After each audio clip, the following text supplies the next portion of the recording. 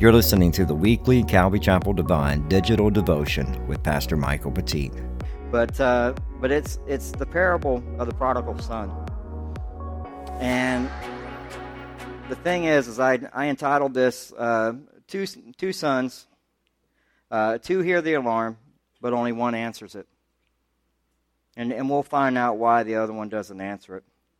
But let's look at Luke chapter 15, verses 11. And it says, "And he said, there was a man who had two sons. And the younger of them said to his father, 'Father, give me the share of property that is coming to me.' And he divided his property between them."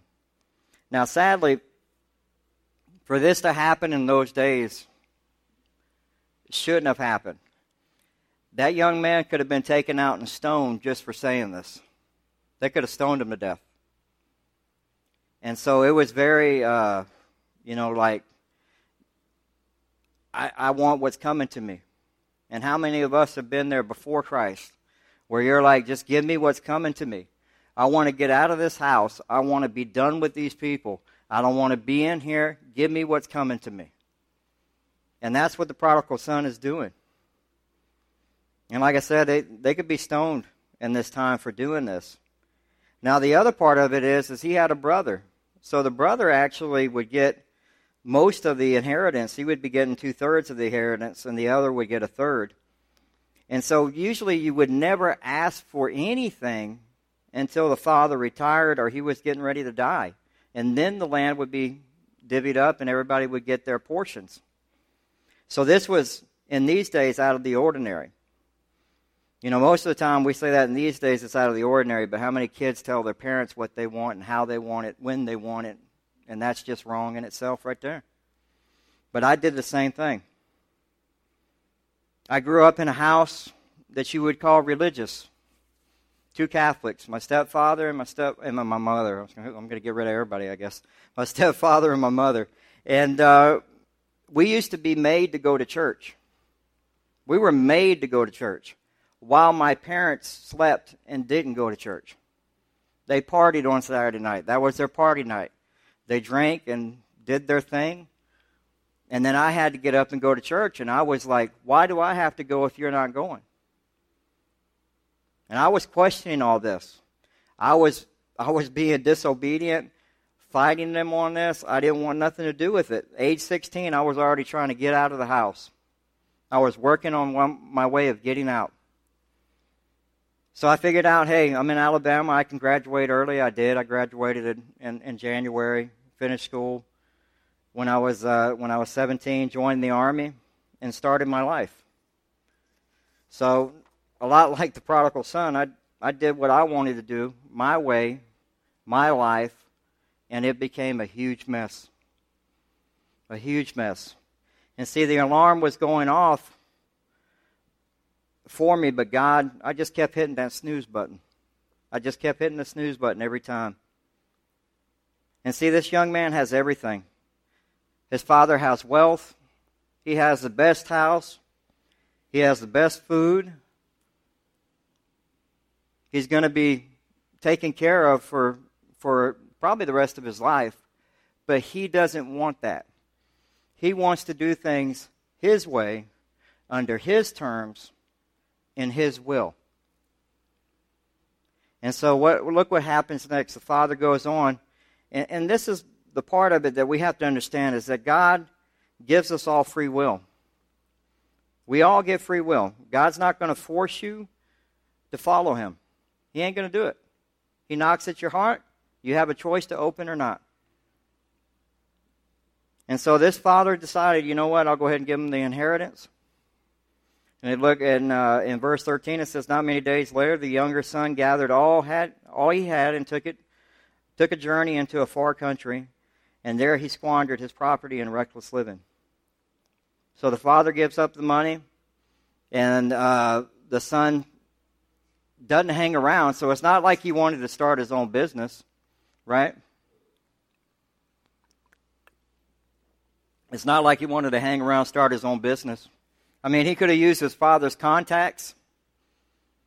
He would have been taken care of because of who his father was.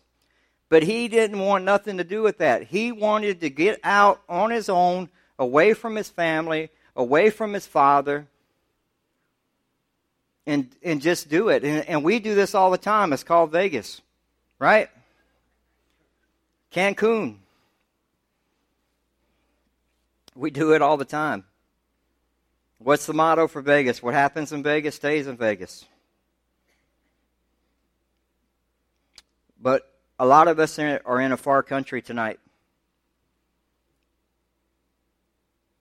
We begin to allow sin to take a hold of us in our relationship, and Christ gets placed, and next thing you know, we're in a far country. Maybe your marriage is in the far country tonight. Maybe your obsession with work and making money has taken you to the far country.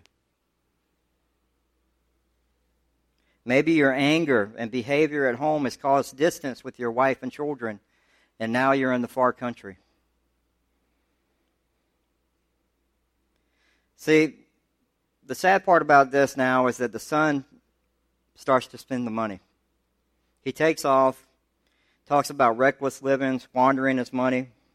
We find out later on that he was spending money on clothing, parties, entourage, friends, and prostitutes. And sadly, most of our society would love to have the same opportunity, to live a reckless life of drug and alcohol, buying the finest clothes, the best houses, the nicest cars. And sadly, it's just a hole that we can never fill. Pastor Joe has said it before here that sin will take you farther than you want to go, keep you longer than you want to stay, and cost you more than you want to pay. When I started thinking about this, I was watching, what was it on today? It was on Highly Questionable on ESPN. They had some rapper named Jim Jones. And they asked him, because him and Farrakhan had been arguing. And they asked him, are you afraid of Farrakhan? He goes, no, I'm only afraid of two people, God and my dentist. What about Billy Joel? Did y'all know that Billy Joel's an atheist? Didn't know that. Said one of the quotes he had, he said, I'd rather laugh with sinners than cry with saints. The sinners are much more fun. You know, sadly, society in this world wants us to sin. That's what they promote. It's promoted to us. You turn on the television, you turn on the radio, you listen to music. That's what's pushed down our throats daily. They're trying to put you in the far country. Breaking Bad actor Aaron Paul played Jesse Pinkman. He grew up in the church. He actually began acting in the church in Idaho. Sadly, there's actually a gospel according to Breaking Bad that was written. The fans actually had a funeral for a fictional character named Walter White in Albuquerque, New Mexico. While doing that, they trampled on graves from the funeral. From a fake funeral, they trampled on real graves. Tore them up. But this is his quote. He said, oh yeah, I have my own views now. I grew up believing that once I died and fly around in the clouds. Oh yeah, I guess I just believed whatever was placed in front of me. Remember when he came to L.A. from Idaho at 18 years old, and he says, you know, whatever was placed in front of me, that's what I believed. But I don't believe it anymore. He doesn't believe that when you sin, you go to hell. He doesn't believe that God would do that. But this is a young man who grew up in the church, spent time in the Bible, gets to L.A. and loses his mind. Far off country. Forgets everything that he was taught. What about comedian Kathy Griffin? This one's going to really knock you out a little bit. Because this is what my point is if you're going to support these actors, these musicians, you need to find out what you're supporting. Kathy Griffin says she's a militant atheist. Okay? And this was her quote after winning an Emmy. She says, now a lot of people come up here and thank Jesus for this award. No one had anything to do with the award. It didn't help me a bit. So all I can say is suck it. Jesus, this award is my God now. So basically her Emmy award is her God now. That's what she said. And then finally, most of us know who George Clooney is. He's off in a far country. But we support his movies. We support his TV shows. George Clooney says, I don't believe in heaven or hell. I don't even know if I believe in God. So he's saying, look, could be real, could not be real. And see, we deal with this. These people, the reason why I brought this up is these people have what the prodigal son has. They have the money, have the fame. They can go do what they want to do when they want to do it. And they're living in the far country. And they're living with their sin. And so we look at verse 14, it says, and when he spent everything, a severe famine arose in that country. And he began to be in need. So he went and hired himself out to one of the citizens of that country, who sent him into the fields to feed pigs. And he was longing to be fed with the pods that the pigs ate, and no one gave him anything. So now he's been out with the friends, been partying, prostitutes, money, clothing. Everybody's gone. Nobody's there anymore. He's by himself. Nobody cared about him. And he's feeding pigs. And a severe famine hit the country. We had that hit when the housing market crashed here. And a lot of people were in the far-off country, and they were hurting. Because they were living in sin, and they weren't prepared for that. See, the thing is, when Jesus shares this part of it, he's sharing that a Jewish man would never be caught touching or feeding a pig. The Pharisees would have condemned this man at this point. In Deuteronomy chapter 14, verse 8, it says, and the pig, because its parts, the hoof does not chew the cud. It is unclean. Their flesh you shall not eat, and their carcasses you shall not touch. So sadly, he began to eat what they called caripobs. And they would have to eat these during times of famine. But the problem is pigs can actually eat caripobs. They can actually eat them. They can digest them. But humans, they can't digest them at all. They'll make you can sit there and eat them, and they'll make you feel like you're getting filled up. But you're not getting any nutrients. You're not getting any food. And so that's what sin is to us. You can keep trying to feed it, but you're never gonna fill that hunger. There's a club in Vegas called the Marquee. It's funny, we talk about Sin City, we talk about allowing whatever happens in Vegas stays in Vegas, but this is basically sin at its best. The best night is about $500,000 that can buy. In Vegas, you've heard about the clubs. You stand in line for them. The Marquee is the number one club. It's astonishing 60,000 feet. It allows you to party as hard as you can for just thousands of dollars. If you'd like a bottle service or dance floor tables, $10,000. If you like a 30-liter bottle of champagne, $250,000. If you like to meet the Kardashians, $100,000. They'll come party with you. The problem is that they bring you into this club, and when you come in, all the lights are on, the red carpet's out. It's like you're a celebrity walking in. You come in through an elevator, and the person in the elevator who's getting you upstairs is telling you how much fun you're going to have and how cool this is going to be. Then the doors open and the music goes. And they say it's the perfect music if you're on ecstasy, because the music never stops, so your high never comes down.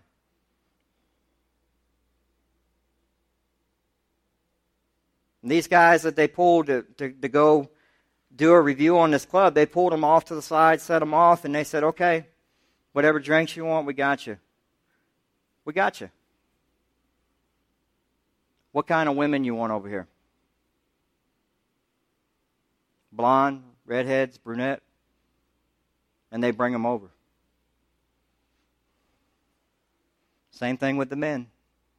When the women come in, what kind of men do you want? Right? They do the same thing. They actually go out onto the strip during the day to find the most prettiest women and men to come in to party. And they call that stock in the pond. So that way when you come in, there is always pretty people there. Music's going, drugs are going, other stuff is going on. But when you exit the club not the way that you came in, not with the lights, the red carpet, none of that stuff. You exit out just like this back here. Exit. And you walk right out onto some metal stairs. There ain't no lights. There ain't no maitre d' telling you, glad you made it. Out in the dark. And the person who wrote the review said, normally what you see is guys carrying guys firemen carry because they're so drunk. Women with their shoes walking, carrying them because their feet hurt so bad, trying to avoid the puke that's all over the stairs. And then most of the people, one of the questions that was asked, what kind of fun did you have? Most of them don't remember. And then they wake up hungover, and the sin is done. And that's basically what sin does to us. It looks all attractive at the beginning. Let me tell you something. Sin, for most people, is fun at the beginning until it wraps you up and pulls you off to the far country. Pornography, adultery. You can just go on and on. Alcohol addiction, work addiction. Some people love working so much they don't want to be home. But then finally the alarm sounds for this young man. The prodigal son says, but when he came to himself. And that's actually the point that we all need to come to. See, sometimes God will give you scripture to wake you up out of your sin. Sometimes God will give you Pastor Joe on Sunday to wake you up out of your sin. And sometimes God will let you come to yourself after He has pressed down on you. Because let me tell you something. If you belong to Him, He loves you, and love is discipline. Love is discipline. Me telling you that you're doing wrong is love, because I don't want to see you go down that road.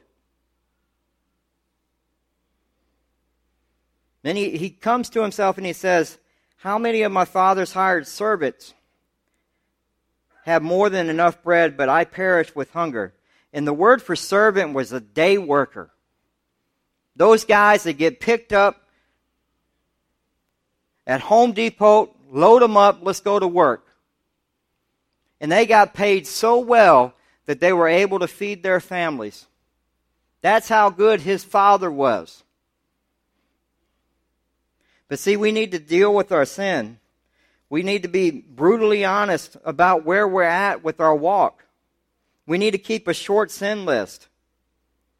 We need to stop hitting the snooze button. We need to take ownership of our sin. We need to stop projecting our sin on other people, saying it's their fault.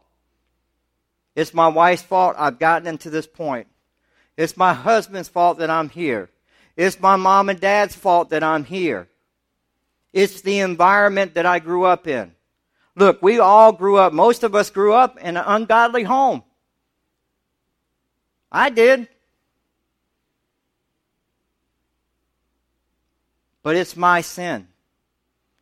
When God hit me at age 39, He hit me hard. And He told me enough. And I came to myself. And I realized, man, what a fool I was for doing things my way. All these years. All these years. But see, I didn't blame my adultery on my wife. It was me. I didn't blame my pornography looking. It was me. It was my fault. The arguing that I did with my wife, the way that I spoke to her, it was me. It was my fault.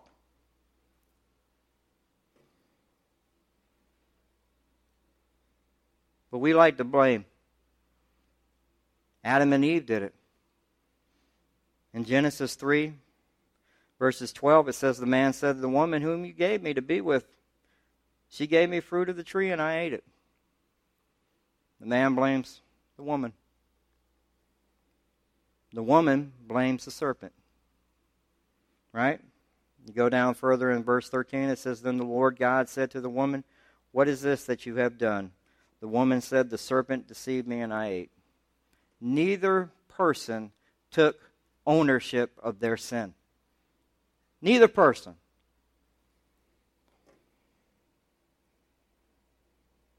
And we blame people. We continue to blame people. It's my mom and dad's fault. It's my parents' fault. I'm an alcoholic because my father was an alcoholic. No, you're an alcoholic because you drink.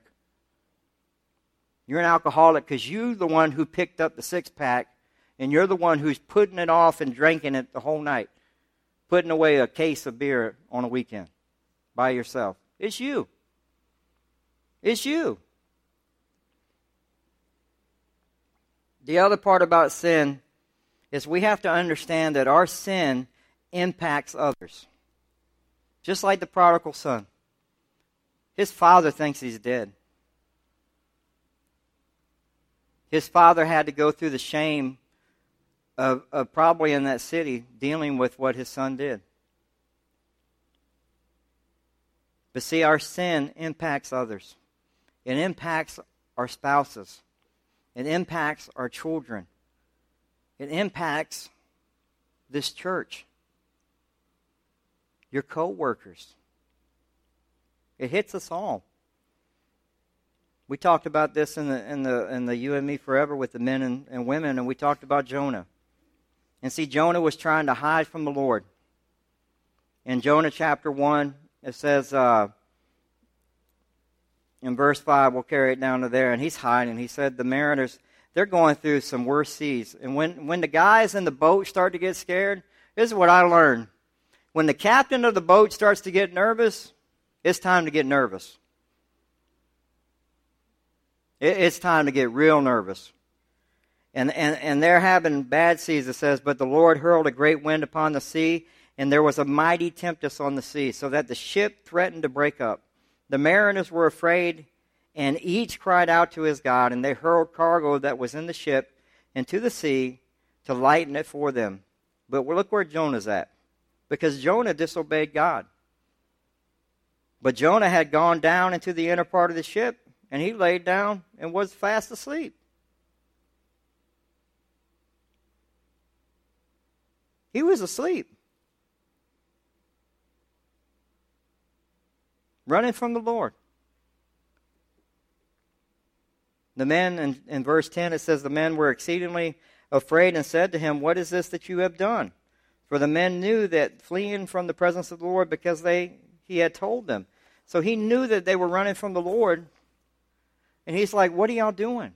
You almost killed every man on this ship because of your sin, because of your disobedience to God. You almost cost all these men their lives. Because you didn't want to go to Nineveh. Because you wanted to do what you wanted to do. And James 5:16 says, therefore confess your sins to one another and pray for one another that you may be healed. The prayer of the righteous person has a great power as it is working. Our battle is not against flesh and blood. We cannot neglect. Our battle is with flesh and blood, and we cannot neglect the Bible. It's our guide. Hebrews 4:12 says, for the word of God is living and active, sharper than any two-edged sword, piercing into the division of the soul and of the spirit, of the joints and of the marrow, and discerning the thoughts and intentions of the hearts. So see, we have to understand what sin is. A lot of us, we deal with sin and we get condemnation. We don't get conviction. Right? We get condemnation. Condemnation is showing you that the problem, is showing you the problem but avoiding the solution. So it's showing you what the problem is, but you're avoiding what the solution is. The solution is going to Christ and asking for forgiveness. That's what conviction does. And see, we know that that's what happens, as we look at Judas. Judas had what? Condemnation.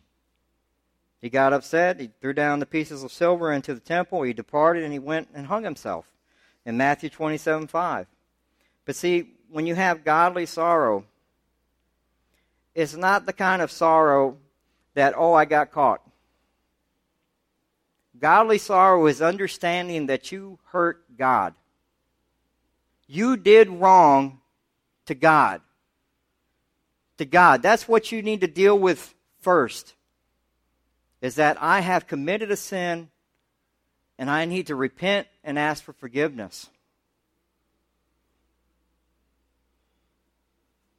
We can't say, well, I'm sorry I got caught looking at porn. And then you go back and start looking at it next week. I'm sorry I got caught flirting. You go right back to it. I'm sorry I got caught cheating my hours at work, but you still do it. You have to repent.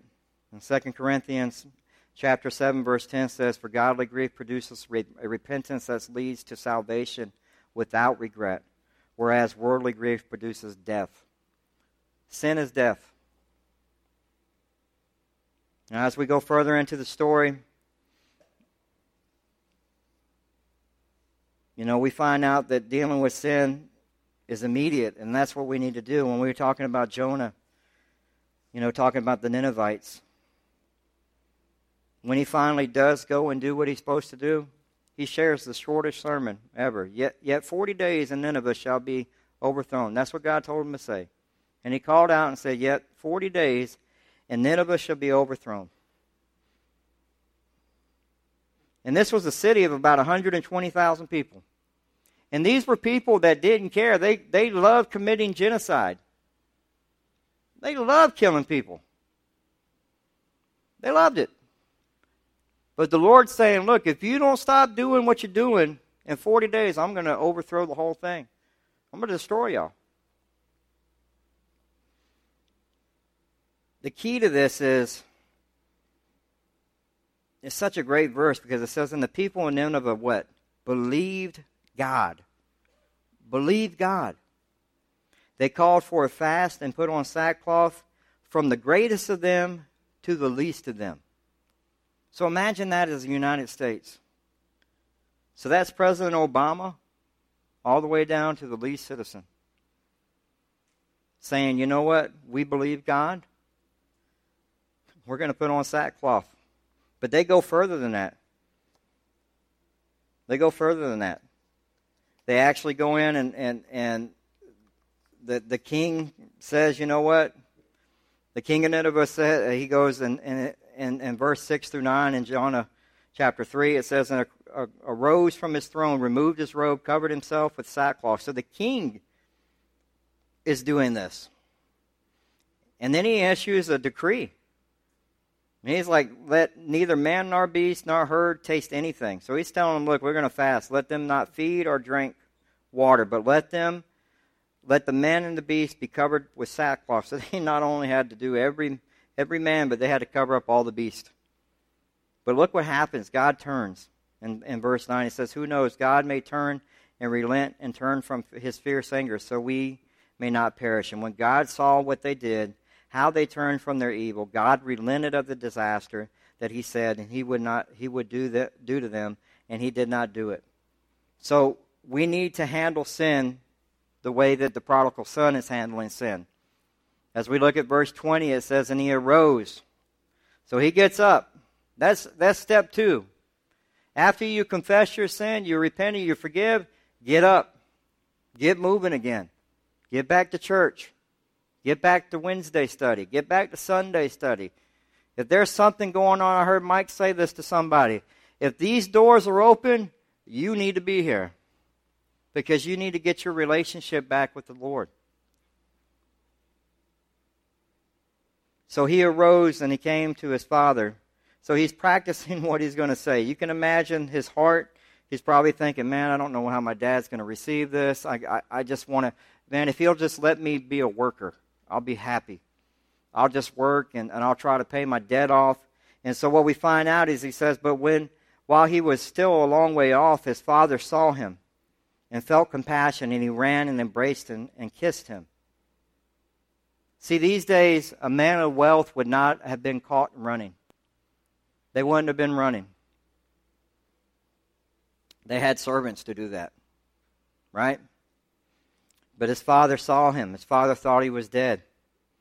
Sees he's alive. His father takes off running to him. His father's also probably trying to protect him, to shield him from the shame of the city, because they knew what happened.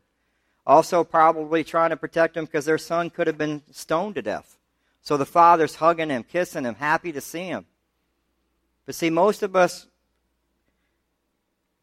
we think that God is a God that is here to just judge. And we think that God is here to say, you know what?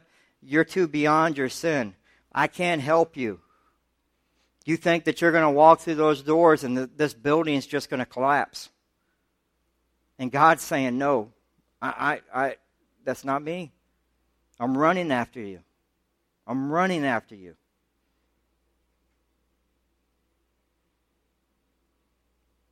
And God is trying to restore that relationship immediately, like that. He's embracing him, kissing him. And see, God wants to do the same thing with us. It's His work. It's His kingdom. He wants to see you grow. He doesn't want to see you stay in the pit of sin. In Psalm 40, chapter 40, verse 2, it says, He drew me up from the pit of destruction, out of the miry bog, and set my feet upon the rock, making my steps secure. In 1 John 1:9, it says, if we confess our sins, He is faithful and just to forgive us our sins and to cleanse us from all unrighteousness. See, He forgives quickly. And He starts to give the speech there in verse 21, and he said, and the son said to the father, I have sinned against heaven and before you. I am no longer worthy to be called your son. But the father said to the servants, bring quickly the best robe and put it on him. Put on a ring on his hand and shoes on his feet, and bring a fattened calf and kill it, and let us eat and celebrate. For this son was dead and is alive again. He was lost and he is found. And they begin to celebrate. So before his son could even really finish the speech, the father's saying, look, you're forgiven. Get my best robe. The ring would have been like a family crest. He's mine. He belongs to me. The shoes to represent he's part of my family. Because in those days, only slaves and servants didn't have shoes. And so he's quick to forgive. And Christ He doesn't ask us. The other part of this is, this kid came out of a pig pen, eating pods. And God didn't say, or the Father didn't say, you smell. Go take a shower. I'll deal with you later. Right? No. The Father grabbed him and hugged him and said, I forgive you. I forgive you. And that's the beauty of this faith, is that God forgives us. And see, we forget that. We think we get in that far off country and we think that God will never forgive me of these sins that I'm in right now. But He will. He will. And not only that, He says, look, you're my sons, my daughters, you're my ambassadors. In 2 Corinthians chapter 6, verse 18, it says, and I will be father to you, and you shall be sons and daughters to me, says the Lord Almighty. In 2 Corinthians chapter 5, verse 20 says, therefore we are ambassadors for Christ, God. Making this appeal through us, we implore you on behalf of Christ, be reconciled to God. See, if you're a believer, sin breaks you of that relationship. Your relationship breaks off from Christ. And you need to get right with the Lord. You need to rededicate your life to the Lord. You need to ask the Lord to help you, to get you going again, so that you're clinging to Christ and not to this world. See, the Apostle Paul says it beautifully in Romans chapter 7, verse 15. He says, "For I do not understand my own actions. For I do not do what I want, but I do the very thing I hate." He's talking about sin. In Romans chapter 7, verse 24, it says, "Wretched man that I am, who will deliver me from this body of death? Thanks be to God through Jesus Christ our Lord. So then I myself serve the law of God with my mind, but with the flesh I serve the law of sin." In 1 Timothy chapter 1, verses 19, it says, "Cling to your faith in Christ and keep your conscience clear, for some people have deliberately violated their consciences, and results their faith has been shipwrecked." See, the Father's throwing a celebration for the prodigal son. But at the very beginning of this, I told you that there was 2 sons that heard the alarm. Only one of them answered it. That's the prodigal son. The other one would have been like the Pharisees. And it goes on in verse 25, it says, "Now his older son was in the field. And as he came and drew near to the house, he heard music and dancing, and he called one of the servants and asked what these things meant. And he said, 'Your brother has come. Your father has killed a fattened calf.'" So the barbecue started, right? The party's going on because he has received him back safe and sound. But the brother here, he says he was angry and he didn't want to go in. He refused to go in.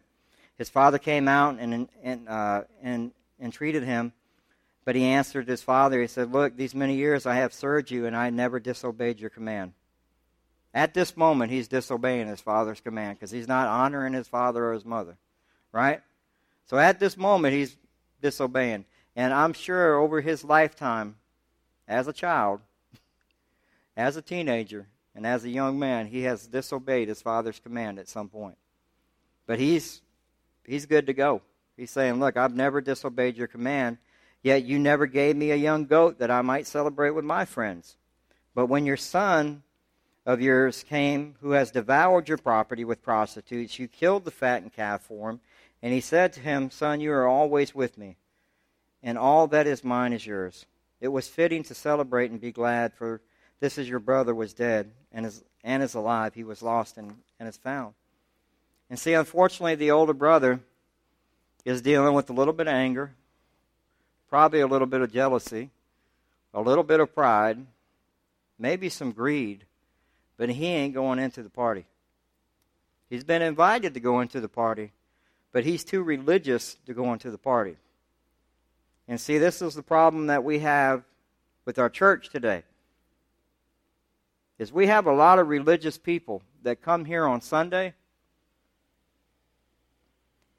and when they leave these doors, they are not reflecting Christ in their homes, in their marriages, at work. It doesn't happen. But they're very religious. They can quote Scripture to you. They can tell you what you're doing wrong, but don't tell me what I'm doing wrong. Right? Sadly, that's where we're at. And unfortunately, it kills the body of Christ, because you are supposed to be a reflection. You're an ambassador. You're a reflection of Christ. And if you're cursing, you're getting angry, you're yelling at your wife, you're yelling at your husband, what are you showing? What are you showing your kids? Why do you think so many kids are falling away from the Lord? Because you're not reflecting Christ in the home. You're acting a fool when you get up out of here. Drinking, doing whatever you want. But I'm at church Sunday. Dressed, got my stuff, I'm good to go, I'm serving. I got it all taken care of. Just like the other son, the older one. Sadly, the older one is not going to make it to heaven. It says in James chapter 4, verse 1 through 4, it says, what causes fights and quarrels among you? Don't they come from your desires that battle within you? You want something, but you don't get it. You kill and you covet, but you cannot have what you want. You quarrel and fight. You do not have it because you don't ask God. You go do what you want to do. I'm going to act the way I want to act. I'm not going into the party. The party's eternal life. It's heaven. That's what the party represents. Heaven. And yet this religious man, just like the Pharisees, is saying, I'm not going in. You know, we know that Exodus 20:12, honor your father and mother, that your days may be long in the land that the Lord your God has given you. At age 16, I told you at the very beginning of this that I wanted to get out of my mom and dad's house. The sad part is my mom and dad never asked me to do anything against God's word. Ever. And yet, I wanted things my way. I wanted to do things the way I wanted to do them. I thought my mom and dad didn't know anything. And I think most of us at 16, 15, 16, 17 years old, we think we got it all figured out already. And we realize we don't. Matthew chapter 7 says in verse 22 says, on that day many will say to me, Lord, Lord, did we not prophesy in your name and cast out demons in your name and do mighty works in your name? And then Matthew 7, 13 and 14 says, enter by the narrow gate, for the gate is wide and the way is easy and the lead to destructions, and those who enter by it are many, for the gate is narrow and the way is hard that leads to life, and those who find it are few. And I know that other verse, I probably forgot to put the rest of it in there, but it says that, go away from me, I don't know you. Right? I don't know you. You serve with me? I don't remember. Everything you did was for you.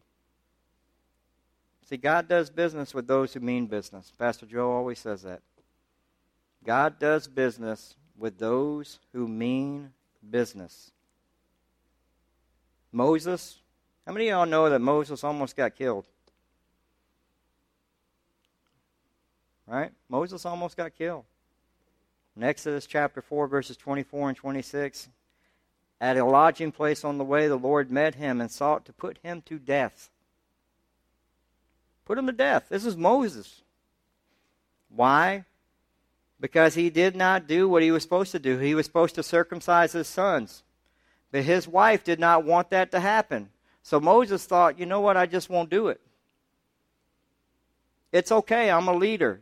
It's okay, I don't have to do everything. Me and God are tight. I saw the burning bush. We're good to go. I don't have anything to worry about. He's not going to do anything to me. He's fixing to get killed. But the wife circumcises the kids there. It goes on and says, her son's foreskin, and touched Moses' feet with it and said, surely you are a bridegroom of blood to me, so let him alone. It was then that she said a bridegroom of blood because of the circumcision. So in a lot of ways, Moses is acting like the older brother. He's acting religious. Like, I'm doing everything God's told me to do. No, you're not. You didn't get the kids circumcised. Because why? Because you were arguing with your wife. You didn't want to fight over it. But you knew it was what God told you to do. Be obedient to God. Be obedient to God. That's the thing that we have to understand is God, we're not irreplaceable. We're not. God will bring somebody else up that will be obedient if you won't. I read in the paper today, there's a pastor in Michigan. It was in the USA Today. A pastor in Michigan who's been blasting gay marriage. Just rhetoric. Ugly. And we know that that's wrong. We know in God's word, gay marriage is not something that God, likes. It's a sin. But he doesn't do it. He doesn't respond in love. Like that pastor's not telling them in love. He's being ugly about it. He's telling them that they're sinning, but he's just doing it in an ugly way. And he's not going to win anybody over. Turns out the pastor got caught on a gay website with his pictures on there, trying to hook up with some guy. What does that do to the body of Christ? See, that's a pastor. We think we're religious. You need to deal with your sin tonight. Tonight. Don't let it go on anymore. See, Pastor Joe, the alarm goes off every Sunday and Wednesday night here, every time he teaches the Word of God. When Mike teaches the Word of God on Sunday, the alarm will go off again. Every time somebody gets up here to preach, because, look, we're preaching the Word of God, verse by verse, chapter by chapter. We're telling you, look, you're going to suffer. We're telling you, look, it's going to be hard. We're telling you, but God is with you. We're telling you, you have salvation. We're telling you that it's going to be, God is there hugging you, embracing you, kissing you. But you got to deal with your sin. Ezekiel chapter 33, verses 4 and 5 tells you. It says, then if anyone who hears the sound of the trumpet does not take warning, and the sword comes and takes him away, his blood shall be upon his own head. See, Pastor Joe can get up here and tell y'all every time he comes up on the pulpit, do you want to come to the party? Do you want to come to the celebration? Do you want to have eternal life? Then you got to deal with your sin. And it's up to you whether or not you want to do that. Maybe that you know the Lord and you've fallen away from the Lord and you're saying, man, I got to get right with the Lord. Do it. Deal with it. Get help. Get accountability, just like Pastor Brandon said. Be accountable. If you're struggling with something, ask somebody to be an accountability partner. Ask them. Man, I need help. I'm struggling. I can't stop looking at pornography. Well, guess what? We'll get you covered in eyes. We'll get you some help. We're going to take that ungodly thing you're doing. We're going to give you something godly to do. That's what you have to do with sin. You take away the ungodly thing you were doing and you place it with something godly. Or else you're going to do it again. We asked some questions to the married couples and the You and Me Forever. And I'll just run through these real quick because we're finishing up. And this is between you and the Lord. Okay? Now, I asked the married couples to either take their phones out and put it on the front-facing camera so you can answer the question. Either in the mirror at home when you get home or either with your phone so you can see it, because I want you to have that same experience that the prodigal son had when he came to himself. Because we all have sin. But I need you to start doing this. I need you to start clinging to Christ and realizing that you have no power over sin except through the Holy Spirit. That's the only way you're going to get through this. So the first question, do you spend more time this week on Facebook, Instagram, or social networks playing games, or do you spend it in prayer? When was the last time you told somebody I love you? Fathers, that one's for you. When was the last time you hugged your kids? When was the last time you prayed with your spouse? Prayed with your kids? What's on your DVR at home?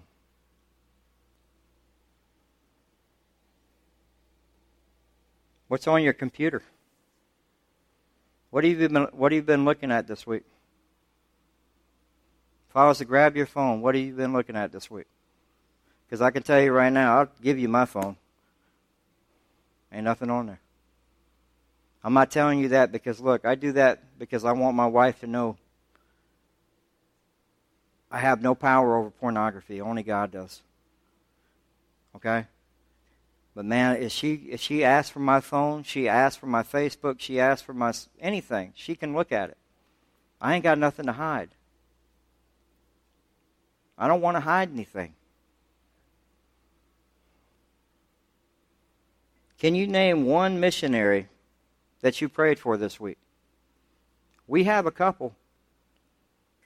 The Velardis, the Galvachinkos, the Bentleys, the Delgados, and the Shepherds. Pray for them this week. What room in the house can Jesus not go in? Is there a room in your house that if Jesus knocked on your door, hold on, Lord, I got to fix this. Right? When was the last time you sat and read your Bible? I'm not saying this to make you feel guilty. I'm saying this because, look, God's saying, look, I'm here, just like the prodigal son. I'm running to you. I'm running. Who besides God knows about your secret sin? Who besides God knows about your secret sin? Deal with it tonight. When was the last time you cried over sin? See, David sinned. King David. He knew what he was doing. He walked out in the afternoon knowing what he was going to see. And you go, how do you know that? Well, when they poured the baths in the morning, they did that because the water would be hot in the afternoon. So who was taking baths in the afternoon? People. Where does he go in the afternoon? Late in the afternoon. Out to the porch. Let me see what's going on. He already knew what was going on. People taking baths. David had so many times to stop his sin. God had given him mercy after mercy after mercy, grace after grace after grace to deal with the sin. It went on for a year, a whole year, before he dealt with it, when the prophet Nathan came to him and talked to him. And then he came to himself, just like the prodigal son. But people died. A baby was born. Sin was abound. And David was acting just like the other older brother, religious, like everything's okay. Psalm 51. If y'all write that down, I'm not going to read the whole thing. I'll read part of it. But if you want to read that, that's David's heart being poured out to God about what the sin was. I'm just going to read a couple verses, and then we'll call it a night. We'll pray, and then the Psalm 51. A year of sin. People died. And yet, he was still king. He was still in power, still acting like he was religious. But he was sinning. He tried to hide his sin. It says, have mercy on me, O God, according to your steadfast love. According to your abundant mercy, blot out my transgressions. Wash me thoroughly from my iniquity, and cleanse me from my sin. For I know my transgressions, and I know my sin is ever before me. Against you, you only, I have sinned, and done what is evil in your sight, so that you may be justified in your words and blameless in your judgment. Behold, I was brought forth in iniquity, and in sin did my mother conceive me. Behold, your delight in your truth and your inward being, and you teach me wisdom in your secret heart. Purge me with hyssop, and I shall be clean. Wash me, and I shall be whiter than snow. Let me hear joy and gladness. Let the bones that you have broken rejoice. Hide your face from my sins, and blot out my iniquities. All my iniquities. Create in my heart, O God, and renew a right spirit within me. Renew a right spirit within me. That's what we all need. That's what we all need. And if you're in sin, Pastor Mike and Pastor Brandon's here. I would pray about it tonight, and let's deal with it. Let's ask God to forgive you. Let's repent. Let's move on. Because just like he ran To the prodigal son, he'll be running to you with open arms, kissing you on the neck, telling you, I'm here. I'll help you.